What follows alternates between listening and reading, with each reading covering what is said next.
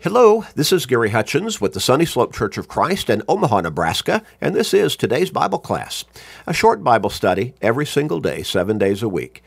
Only about 13 minutes, but it keeps us in God's Word, and that helps keep us strong in our faith because faith comes by hearing the Word of God. It also helps keep us focused on our relationship with God and upon our spiritual lives. Help somebody in your life to grow in their faith, to start to think about their relationship with God. Help somebody get to heaven by getting them into these short studies every day. You can share through Facebook friends, text messages, other technological means, with family members, friends, work associates, neighbors, with literally everybody you can. Help them. And ultimately, again, you may help them get to heaven. What a great blessing for them, but also for you. Make that commitment. Start sharing today with everybody you can. We're going to get back into our line of thought and study, and we're still in this more general framework of talking about and studying about heart problems or heart troubles. And again, we're not talking about that organ within our heart that pumps blood through our circulatory system. We're talking about our value system, our morality, our conscience, our mindset, our soul, who we really are. That's what we're really talking about. And we've noted over and over and over again that when we're talking about how we behave ourselves, what we do, how we speak, what we get involved in, our actions, all of that, that's a product of our heart, what our heart condition is. And we've trained our heart along those lines.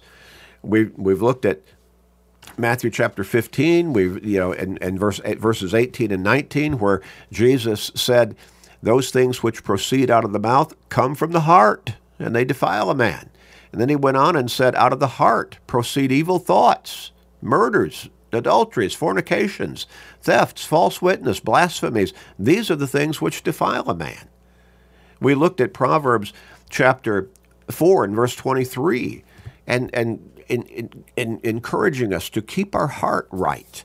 Because again, how we condition our heart is going to determine or guide us as to how we act in our lives on a daily basis. So, somebody who can't seem to speak without using vulgarity, that's because of how they condition their heart.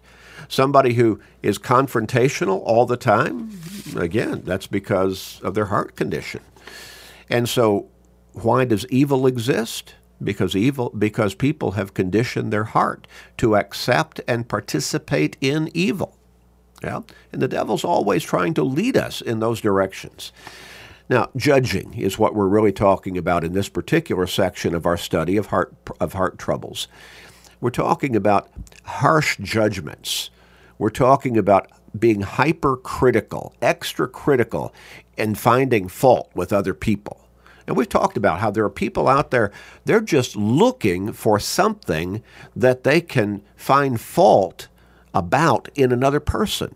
The way they look, the way they dress, the way they conduct themselves, the words they use, tone of voice, anything. They're looking for some kind of problem.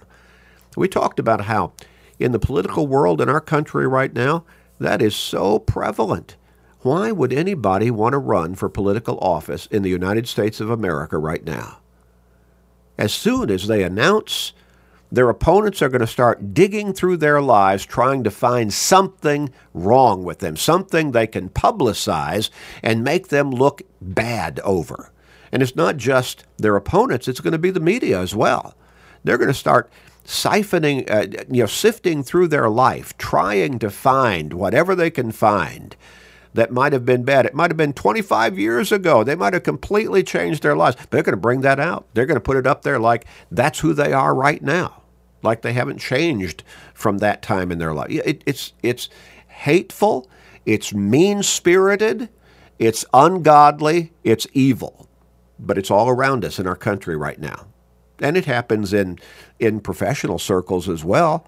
Somebody wants somebody else's job, or somebody's envious over or resentful over somebody getting promoted over them. Again, they'll try to find ways to criticize that person, to tear them down. Well, we're talking about harsh judgment. We're talking about being hypercritical in finding fault in others. Now, is some judging necessary? We've already said yes, absolutely. I want us to go back to Romans chapter 13. And here, we're just focusing from a practical perspective upon the legal system. Okay? Why do we have police officers? Why do we have state police? Why do we have judges? It's all by God's design. The basic principle of all of those positions, all of those realities, is by God's design. Romans chapter 13, verses 1 through 7. And so in that particular text, the Apostle Paul wrote, verse 1, there is no authority except from God, and the authorities that exist are appointed by God. Now, every single individual? No. But civil authority, as a rule, yes, by God's design, and that's for the good of our society. He states, those who resist will bring judgment upon themselves, verse 2. He talks about a person in a position of civil authority bearing the sword, obviously a sword of judgment, verse 4. And Peter also teaches on the righteousness of civil authority in 1 Peter chapter 2, verses 13 through 17, and describes those who exercise such in their role of judgment as those who are sent by him for the punishment of evildoers, for this is the will of God. Verses 14 and 15, 1 Peter chapter 2. Well, Jesus warned that we must beware of false prophets who come to you in sheep's clothing, but inwardly are ravenous wolves. Matthew chapter 7, verse 15. Well, just as we have civil authority appointed by design, by God's design, to make judgments over people who are breaking the law, who are jeopardizing the well-being of other citizens within a society, well, just so we need to make judgment calls when it comes to somebody teaching what they say is God's Word or the gospel of Jesus Christ. Now, we have to make sure that what they're teaching us, what they're trying to lead us to believe, is truly what God's Word says. And we have to make a judgment on those matters. So Jesus said, beware of false prophets. How do we know they're false prophets? We know what the truth of God's Word says, and we hold up what they're saying to the mirror of what God's Word says, and if they don't coincide, then they're false prophets or false teachers.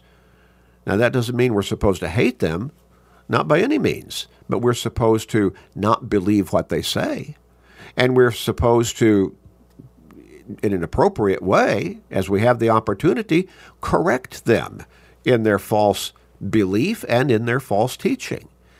But now, some of them are just outright frauds. They're just trying to gain a following, maybe make a lot of money through contributions. So Jesus says, beware of false prophets who come to you in sheep's clothing, but inwardly they are ravenous wolves. Matthew 7 and verse 15.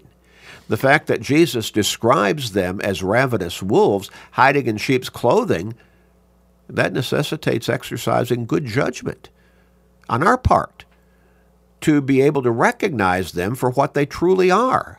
They're false teachers. They're trying to pull the wool over our eyes. Jesus goes further and states, you will know them by their fruits, verse 16 of Matthew chapter 7. And he goes into a somewhat lengthy discourse on how to judge a tree by its fruits as an illustration of how to recognize a false teacher, verses 17 through 20. One of the responsibilities of elders within the Lord's church, and again, elders are the God-designed leaders within a congregation of the Lord's church. A congregation that does not have elders needs to work diligently on qualifying some men within that congregation to fill that leadership position. That's not making them like bosses over everybody else in the congregation. It's the idea that these are mature spiritual men. They know God's Word sufficient to lead the congregation in the truth of God's Word.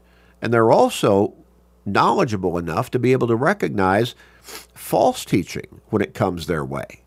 And so we need to recognize that. Now, one of the responsibilities then of elders within the Lord's church, Paul states, is to recognize and silence false teachers. Titus chapter 1, verses 10 through 14. John also addressed the necessity of judging in regards to what is taught doctrinally in 1 John chapter 4 and verse 1. He wrote, "Beloved, do not believe every spirit, but test the spirits, whether they are of God, because many false prophets have gone out into the world." Again, 1 John chapter 4 and verse 1. The leaders within a congregation of the Lord's church need to recognize obvious sin in the lives of members within the congregation and help them to repent and be restored to faithfulness. Now that makes a judgment call. It's not okay to let members of the congregation just continue in sin. That paints a bad picture of the Lord's church for those who are not only in the congregation and trying to live a righteous life, but for those who are not even yet a member of the congregation, not even a member of the Lord's church. So let's read what Paul wrote in Galatians 6 and verse 1. He said, "Brethren, if a man is overtaken in any trespass," and he's talking about a fellow member of the Lord's church, a Christian, "you who are spiritual, restore such a one in a spirit of gentleness, considering yourself, lest you also be tempted." Again, Galatians 6 and verse 1. James talks about this as well.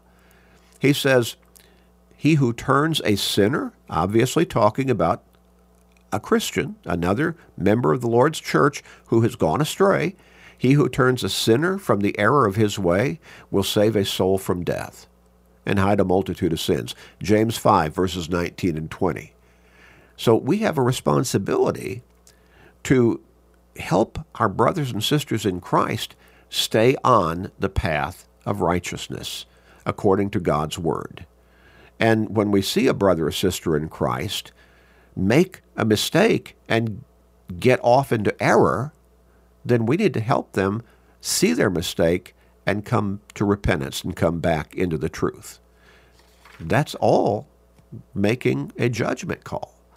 And all of that we're instructed to do in a godly way, right in God's Word. Well, so some judging is necessary, but we need to make sure we do it in a righteous way and according to the right principles, and those would be the principles laid out in God's Word. Let's pray. Father in heaven, thank you for your Word to guide us in truth, in righteousness, and in your will. Thank you, Father, so much. Help us to live in your truth, please, Father, and to be examples of it through the way we live our lives before others every day. Please forgive us, gracious Father. We pray in Jesus' name. Amen.